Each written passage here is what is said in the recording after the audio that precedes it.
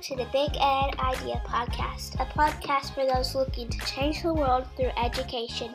Each week we bring you a new idea, however big and bold it is, that has the potential to disrupt, upheave, or remix education. Now here's your host and my dad, Ryan Scott.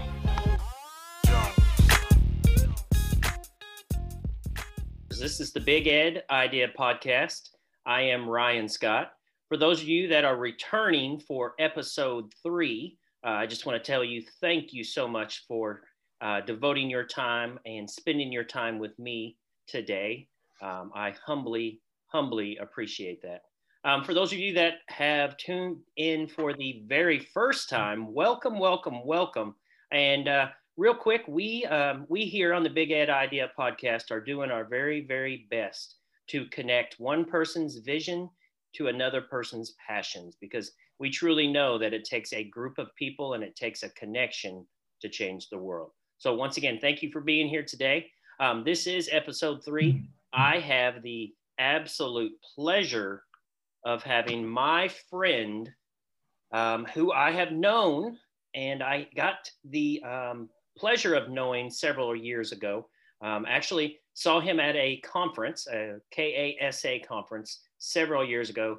Heard him talk about children in poverty, and I was so moved by that one session that I went back for the second session. And then a little further down the year, I reached out to him for something, and we had the opportunity to work together to literally change the world. So Mr. Bob Barr is his name, and he is an amazing gentleman. If you have ever heard him speak in person, he's a wonderful speaker, but he's also a huge author. So real quick, I'm going to read his bio that he gave to me, and I'm going to tell you what, this dude has got it going on. So let me read it to you. It says, Bob Barr is nationally and internationally recognized for his research on poverty and education. He has worked with schools, universities, professional organizations, and communities in 47 states and in a number of other countries. He has served as Associate Dean or Dean at Indiana University, Oregon State University, and Boise State University. He is the author or co-author of 16 books, 3 national recognized, Saving Our Students, Saving Our Schools, was recognized with honorable mention for the Education Book of the Year in 2009. Building a Culture of Hope was selected as Learning Magazine's Teacher Choice for Professional Development in 2015. And that's the book, I might say, that got me hooked on Bob Barr. One of his first books, Defining the Social Studies with Barth and Shermis, was identified as the single most cited book in the field of social education. Barr taught history at R.L. Pasquale High School in Fort Worth, Texas, was selected as one of 20 Ford Foundation's Washington Interns in Education in 1970, and was recognized for distinguished achievement by 3 national awards. He completed his PhD at Purdue University in 1969. And what I think really speaks to Barr, I didn't even know, Bob, that you had a doctorate. So that is really awesome, that I didn't know that. Barr's most recent book with Emily Gibson is Building the Resilient School. And I think I've read that 3 times now. He is retired, dividing his time between homes in Boise, Idaho, and Newport, Oregon, and continues to work with schools. So Bob, thank you so much for joining us. It's a delight to be here. It's good to be with Big Ed. I appreciate that, Bob. So I alluded a little bit, we've had a professional relationship for a number of years, but I just want you, if you don't mind, walk our listeners down memory lane, maybe of how we first met and kind of, what endeavor led us, I guess, down the road of changing the world. You invited me to come to a symposium in Morganfield, Kentucky. I'd never been to Morganfield, never even really been to Western Kentucky. I've done some work in Evansville, so it was a new experience for me. An unusual opportunity where an entire community had come together to focus on poverty. And if I remember correctly, Morganfield at one time was a booming economy with 5 coal mines. And then up in Evansville, there was the Whirlpool washer factory, and there were good jobs with good salaries, and people moved to the area and enjoyed the good life.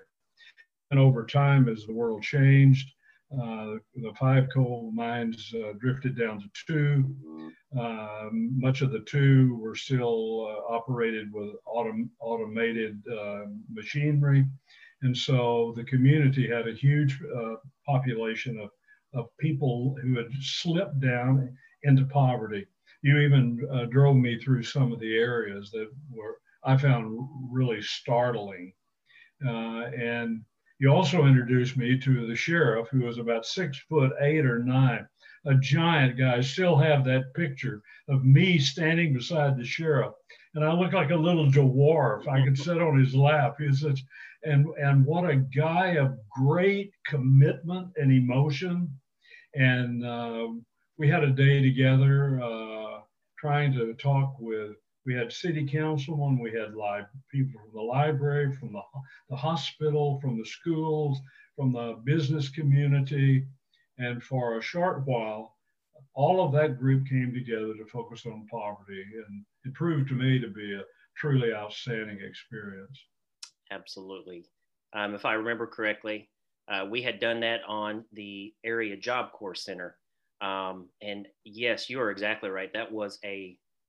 It was a remarkable day to be able to get a group of people in the same room talking about the same thing, who really had the same vision of what we were going to do as a community, first and foremost to help our students, but then would ultimately help our community as well. And yes. Before we move on, I've got to let you know, I reached out to Jeff Deibler. He is still, we talk weekly still. And I let him know that I was going to be talking to you tonight, and he wanted me to make sure that you knew that he was still thinking about you. I'm gonna tell you what, that community, and I don't say this lightly, that community has a gold mine in their police chief, because that guy regularly, yes, you're right, he's 7 foot tall, 300 and something pounds, would regularly come in and read kindergarten to my kindergartners. Just a wonderful guy. My 9-year-old still talks about him to this day. So I just wanted you to know. He said, thank you. He and I are Facebookers. Oh, so yeah. We track one another a bit. I still remember his story about he is the #1 door kicker in the community. When they have to go into a family for whatever reason, he's the one that kicks the door in. And he said the reason he wants to go in and be with the children in that house and make sure they're safe and protected. It was an incredibly touching moment to hear a law enforcement officer, the size this guy is, his goal is to get in the door and find the children. Yeah. Well, and to my listeners, Jeff is going to be a guest down the road because he has plenty of ideas to bring to our table, and we've already talked about that. I'll tell you, still to this day, we end every conversation with "I love you." He's just a wonderful man, and so I wanted to, before we went on, I wanted you to know that he was still thinking about you. Good, thank you very much. Very welcome. So part of this show, before we really dig into our content, I really try to model this idea of connections before content. So what I want to do is, it's something called the 2 for 2. And so I will ask you 2 questions, which have nothing to do with the world of education. And then you will turn around and ask me 2, mainly just so we know a little bit more about each other. And then we will dive into that content. It's mainly meant to show the educators out there that truly, if you want to connect with kids and you want to teach them, you got to know them first. So my first question for you, I am a music buff, and music tells me a lot about somebody. So I wanted to ask you, when you were 16 years old, what would you be listening to on your record player? Good country music. All right. I grew up in Texas, and I play a back porch guitar, and our whole family lived with country music. It's a part of our life, and the music is a part of my memories as my childhood. And I can still remember vividly. Before television, we had a radio, but friends would come to visit, and my mother would say, "Robert, go get your guitar and won't you play a song for us?" And we'd go out in the backyard. She'd put what she called a pallet down in the hot desert summers of Texas. She'd make ice water. We'd sit around and play songs and sing as a family, and then lie down on our back and watch the night sky come up. That's awesome. It's some of my best family memories. That's great. Not to take us off tangent, but my dad grew up in San Antonio, Texas, and he talks about when he was a kid, they had a family band. My pawpaw played the banjo. My dad played my dad played the trombone. There was a guitar, and they just sat around on the front porch and picked and just music. Yeah, just music. That's right.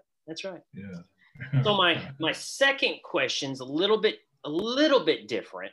I wonder if you had a time period that you could travel to, any time period in the history of the world, and you could live there for, let's say, 30 days, where would you go? I guess I'd go to Europe because as an old history teacher, I was always fascinated by European history, and I had the good pleasure of 1978 going to the University of Innsbruck in Austria as a visiting professor one summer.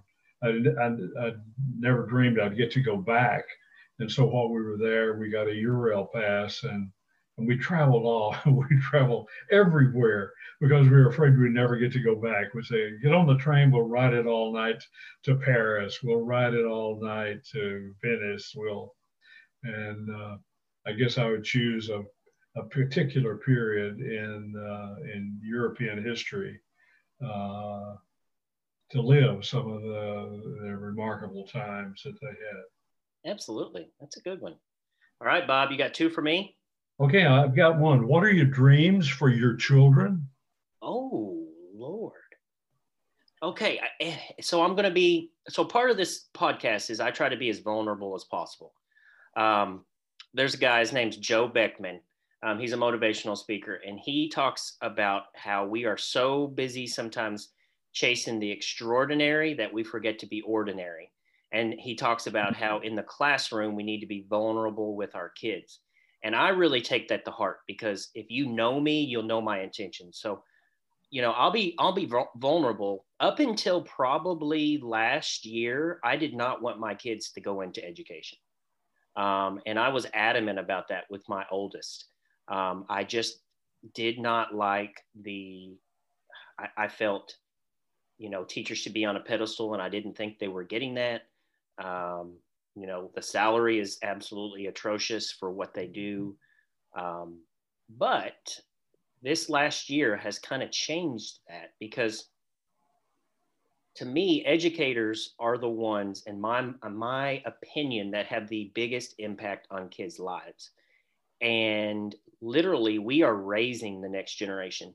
If you look at the amount of time that parents spend out of the home working, and the amount of time that they actually spend with their own kids, teachers are the ones that are raising these kids. And so you have the ability to literally rewrite the future just by the things and the way and the what you, I guess, and it's more than the content, it's how to be a good person.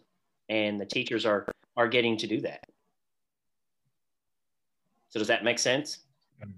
It sure does. How many times have you been in a situation where people say, can you name the 4 or 5 people who most influenced your life? And inevitably, it's 2 or 3 teachers there that literally touched you. And I'm in the golden years right now, and I taught in Texas in the early 1960s. So it's like, I don't know, what is it, 40, 50 years ago, something like that. And and then I moved on, and I've never lived in Texas again. So I never had the occasion to bump into my students. I just never did. But now with technology over the last 10 or 15 years, my students have tracked me down. That's right. And now we're on Facebook together. We chit chat. We're even working on a manuscript together. That's so great. And we spend a lot of time reminiscing. And while my students think that I touched their lives, my students touched me in a way that changed me forever and ever. So I really like. I have a second question for you. Behind you is a poster of the Beatles. That's right. You mentioned yesterday when we talked on the phone a Beatle. You must be a Beatle aficionado. Oh, I am. I got into the Beatles when I was 14. I was playing on a travel soccer team, and I had never heard of them. I don't know why, but one of these kids that I was playing with brought the Beatles' White Album, and I remember listening to it over and over and over and over and over and over. And as I got older, I got all of the Beatles songs for the piano. I have read multiple biographies. John Lennon is my absolute favorite. My wife and I actually, when we met, we kind of jokingly said, you know, you may say I'm a dreamer, but I'm not the only one. Someday I hope you'll join us and the world will live as one.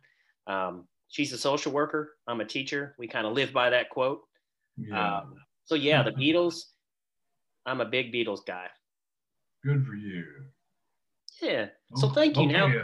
Now I know a little bit. Enough chit chat. Let's go to work. All right, let's go to work. So, Bob, I know, from having read your 2 books, which, by the way, I still, I look at them weekly. My dream is to use particularly Culture of Hope kind of as the framework of how a school should be run. So in the future, I might be picking your brain about how I can really implement those things into the culture of my school. But talk to us about what is the big problem that your big idea hopes to solve. And this comes from my heart, and it comes from 40, 50 years of work in the field of education. And that is how to keep alive the American dream that sets us apart from the rest of the world, I think. A dream that anyone, anywhere could come here and with hard work and sacrifice could build a good life for themselves.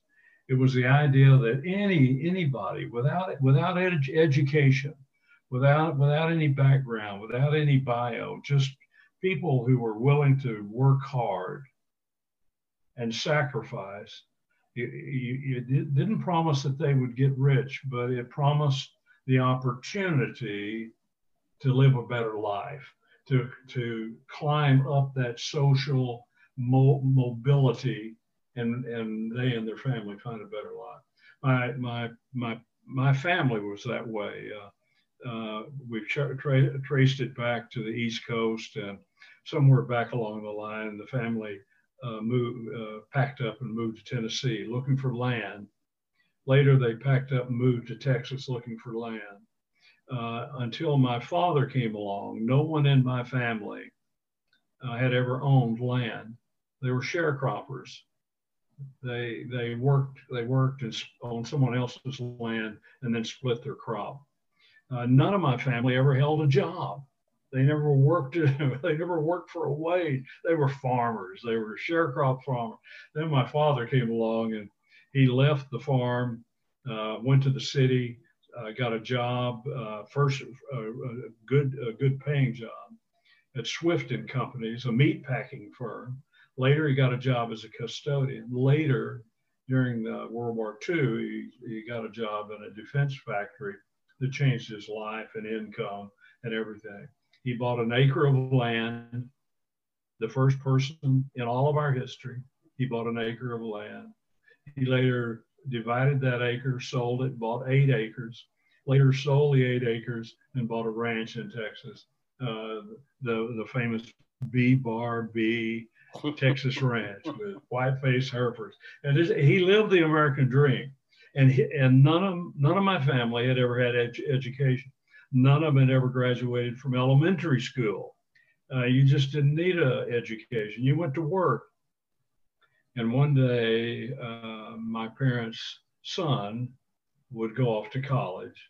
And even though my mother and my father didn't understand it, I left my home and left my family and took a fellowship at Purdue University to earn a doctorate.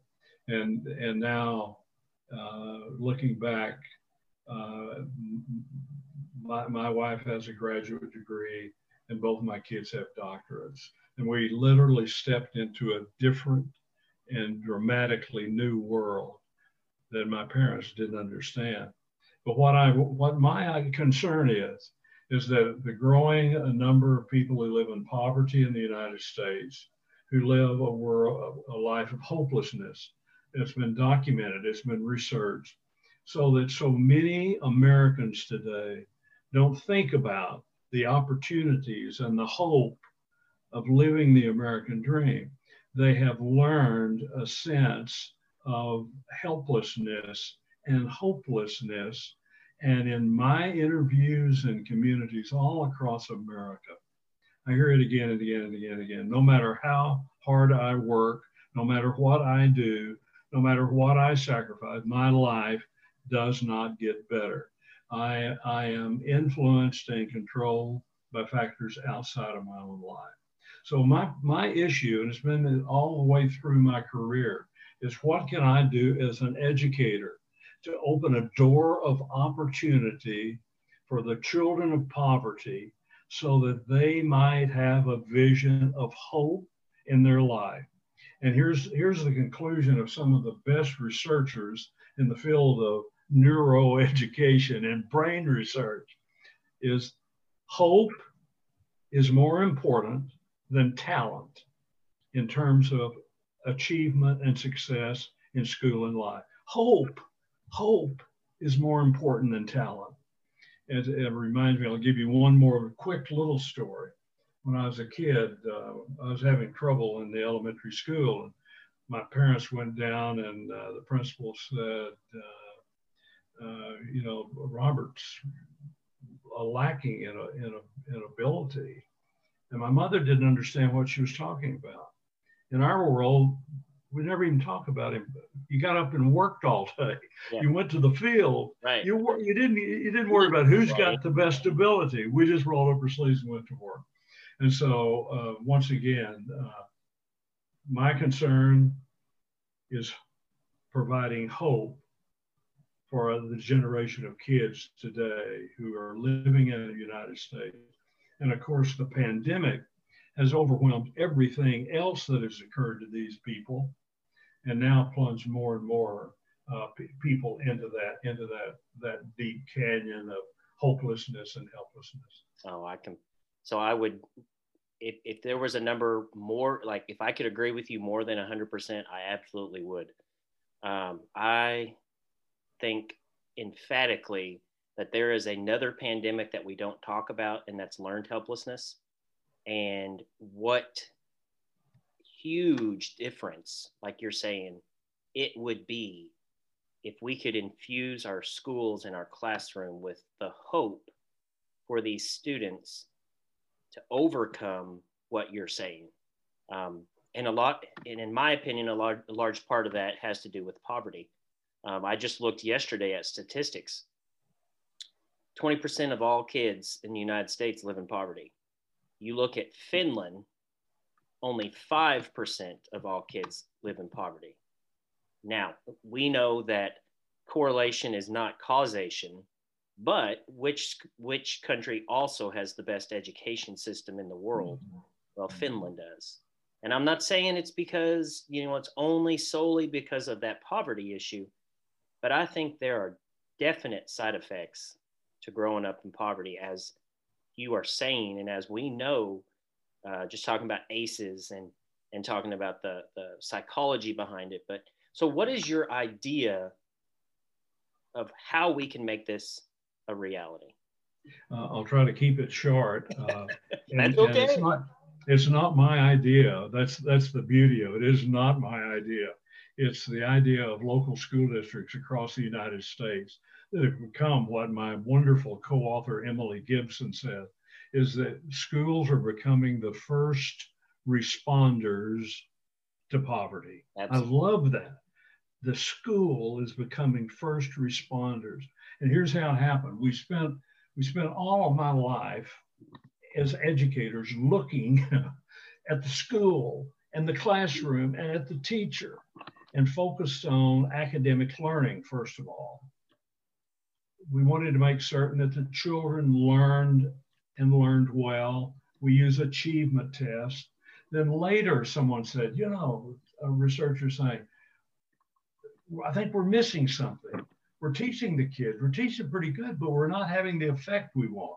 And so then we began to supplement academic learning with social emotional learning. And I spent a good deal of my work trying to understand how can we meet the social emotional needs of kids. And then as we traveled around the country, as I communicated with people, as people talked to me, people said, we've done everything that research suggests. We've got a strong academic curriculum. We've got strong teachers. We're addressing social, emotional needs. And you know what? We've got kids that miss 60 days of school each year. We've got huge numbers, percentages that miss 30 days of school each year. We've got kids that move in and move out. At the end of the month, they can't pay their rent, and they move on down the road. And it's like that old horror movie, that they'll be back, right? Because they move here, and then they're back with us. We now know that when a child moves at least 3 times, they give up, because they don't even bother to try to make friends, because they know, man, dude, I've been here. I'm not going to be here long. We'll be on down the line. So schools around the country simultaneously begin to say, wait a minute, a kid, how can we teach a kid who's hungry? How can we teach a kid who is traumatized? How can we teach a kid who's scared? How do we teach a kid who's sick?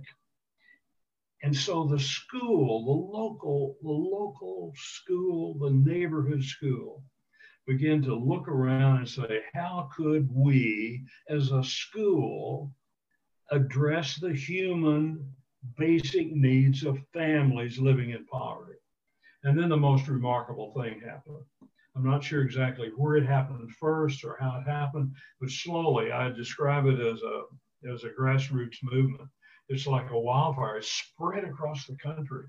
And most of the places that it's spreading, they don't know about it. They have not in the past known about each other. Now they're flying teams across the country to visit these schools. They call them all different things. Many of them are called community schools. Absolutely. Some of them are called family assistance centers. The state of Kentucky's got them all over the state. Yep. And the idea is the school doesn't try to address the needs of the family, but the school acts as a liaison.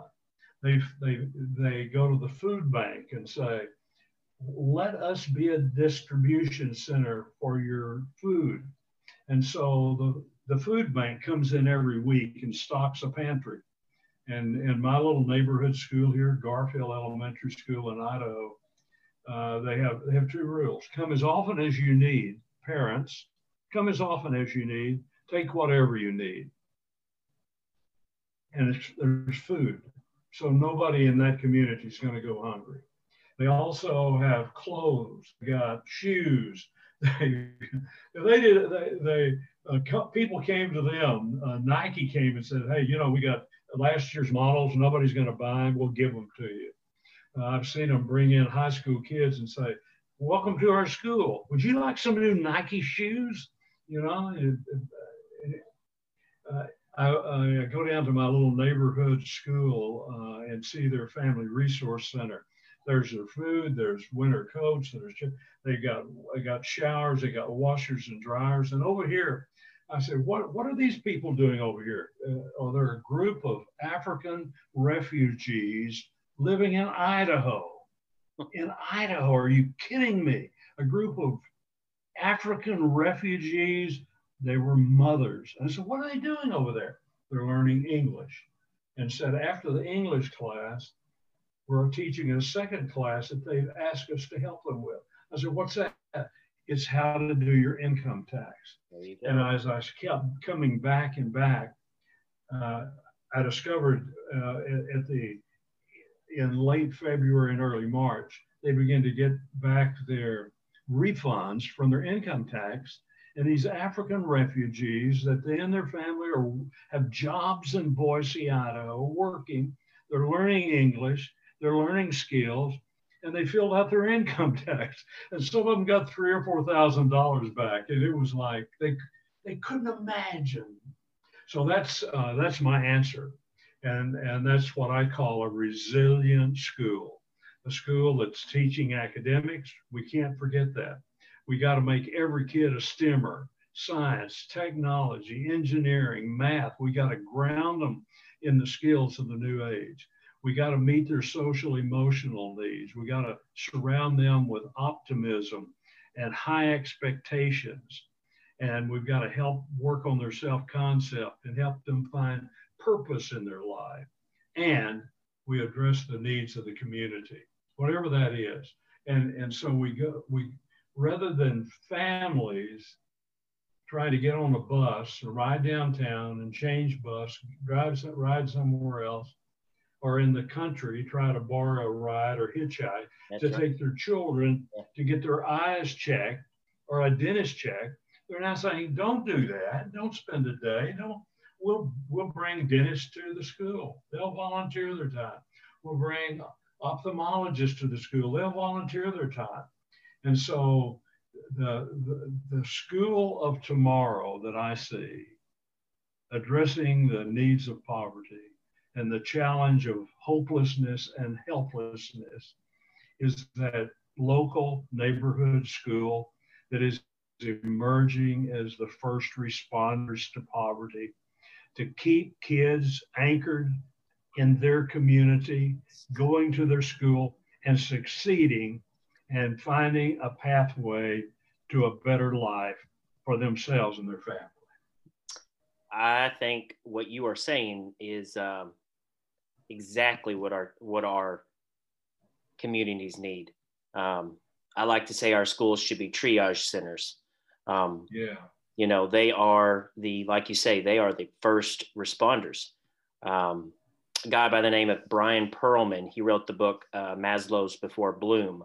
And he's got a Facebook page, and I definitely prescribe to that, you know, Maslow's hierarchy, that there is no way that we can ask these kids to do academics if we don't first try to work on their basic needs.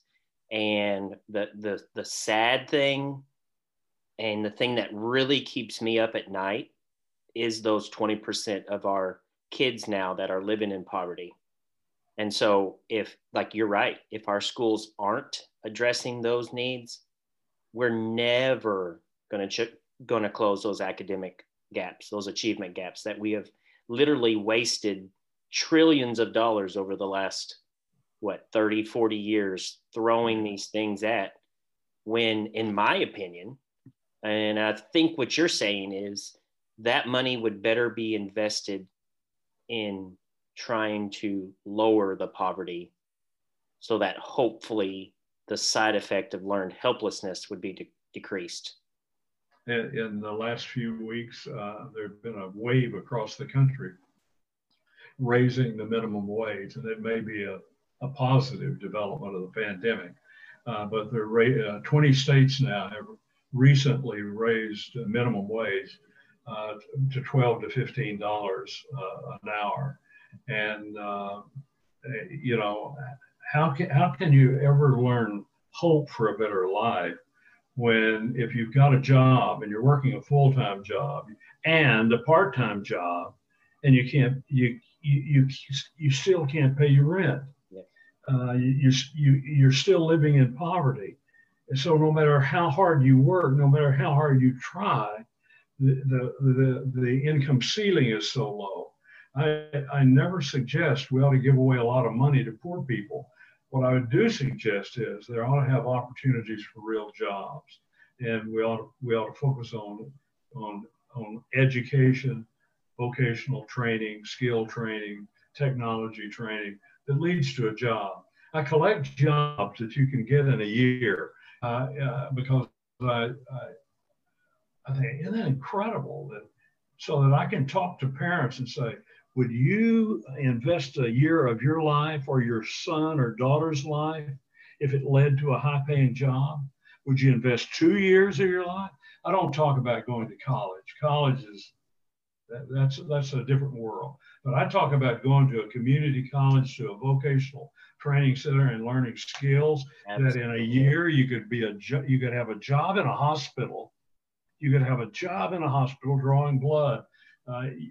You could be a commercial truck driver. You could be a beautician. There are jobs out there. And the sad part of all of this, in the richest, greatest nation on earth, certainly the richest, greatest nation on earth, that people are unable to access an opportunity to build a life for themselves and their family. Yeah, you're exactly right. I don't know how many of our listeners ascribe to the one word, because I stopped doing New Year's resolutions a long time ago, because I realized the small percentage of people that actually do them.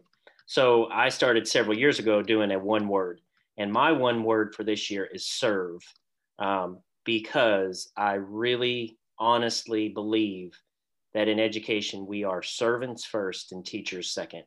And if we would really put that, if we believe in it, and then let's really do it.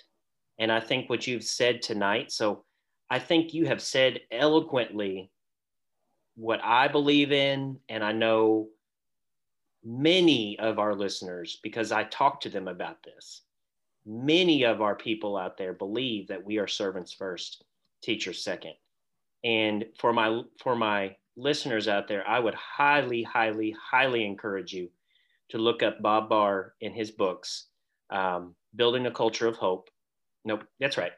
And the Building the Resilient School. Is that right? Did I get those right? That's right. About the only thing we did in the Resilient School, we added a section, once again, my wonderful co-author, Emily Gibson, stumbled on a research about the effects of poverty on teachers. And we began to looking at secondhand stress and post-traumatic stress with secondhand post-traumatic stress on teachers who work with kids who arrive each day hungry, sick, and traumatized often. So those two books are the culmination of all my work, all my ideas for what they're worth, building a culture of hope and building the resilient school. Hopefully they fit together. They're part one and part two of our best idea of looking at schools all across America and saying, what are these most effective schools doing to touch the lives of kids and their families and open the door of opportunity to a better life? Amazing, man. I've said this, I don't know if I said it on the podcast before, but when I was in the classroom, I always told my kids that when I was really, really happy, I had goosebumps. And so I just want you to know I've got goosebumps right now because, literally, because what you're saying, man, I love it. Like that's exactly what I was hoping we would talk about tonight. Is there any way, are you a Twitter guy? I know you're a Facebook guy, but are you a Twitter guy? Do you have a Twitter handle? I'm not a Twitter guy. Okay. So if anybody would want to get a hold of you, should they just maybe reach out to you on Facebook? Yeah, they could do that, or if you can give them my email address. Absolutely. It's Ardale Barr, one word, my first initial, middle name, and last name, RDALEBARR, Ardale Barr at AOL.com. I love it. And I welcome opportunities to chat. I love it. I love it. And I welcome your friendship and your big police chief sheriff. Give him my love as well. I absolutely will. So, Bob, I think I'm going to wrap us up for the night. It has been an absolute pleasure. I wish I knew a better word, but I just want you to know I highly respect you. I really look up to you, and I pray that later in life I have accomplished as much as you have. And I know you have touched the lives of thousands of people with your book and your ideas. So I just want you to know from the bottom of my heart, I appreciate you. Well, let me say this. It warms my heart to know there are guys like you out, and there are thousands of guys like you who are deeply committed to touch the lives of kids. Thank you for all that you do. Thank you. And to my listeners, thank you so very much for sticking around tonight. I do want to let you know if the sound on this episode is not up to par, my lovely daughters, I guess, broke my microphone over the day. So yes, this is reality. I am a dad of 4 daughters. Anybody out there that has ever had kids knows that life happens. What is it? John says, life is what happens when you're busy making other plans. So on that, I will talk to you all later. And as always, I'll see you in the funny paper.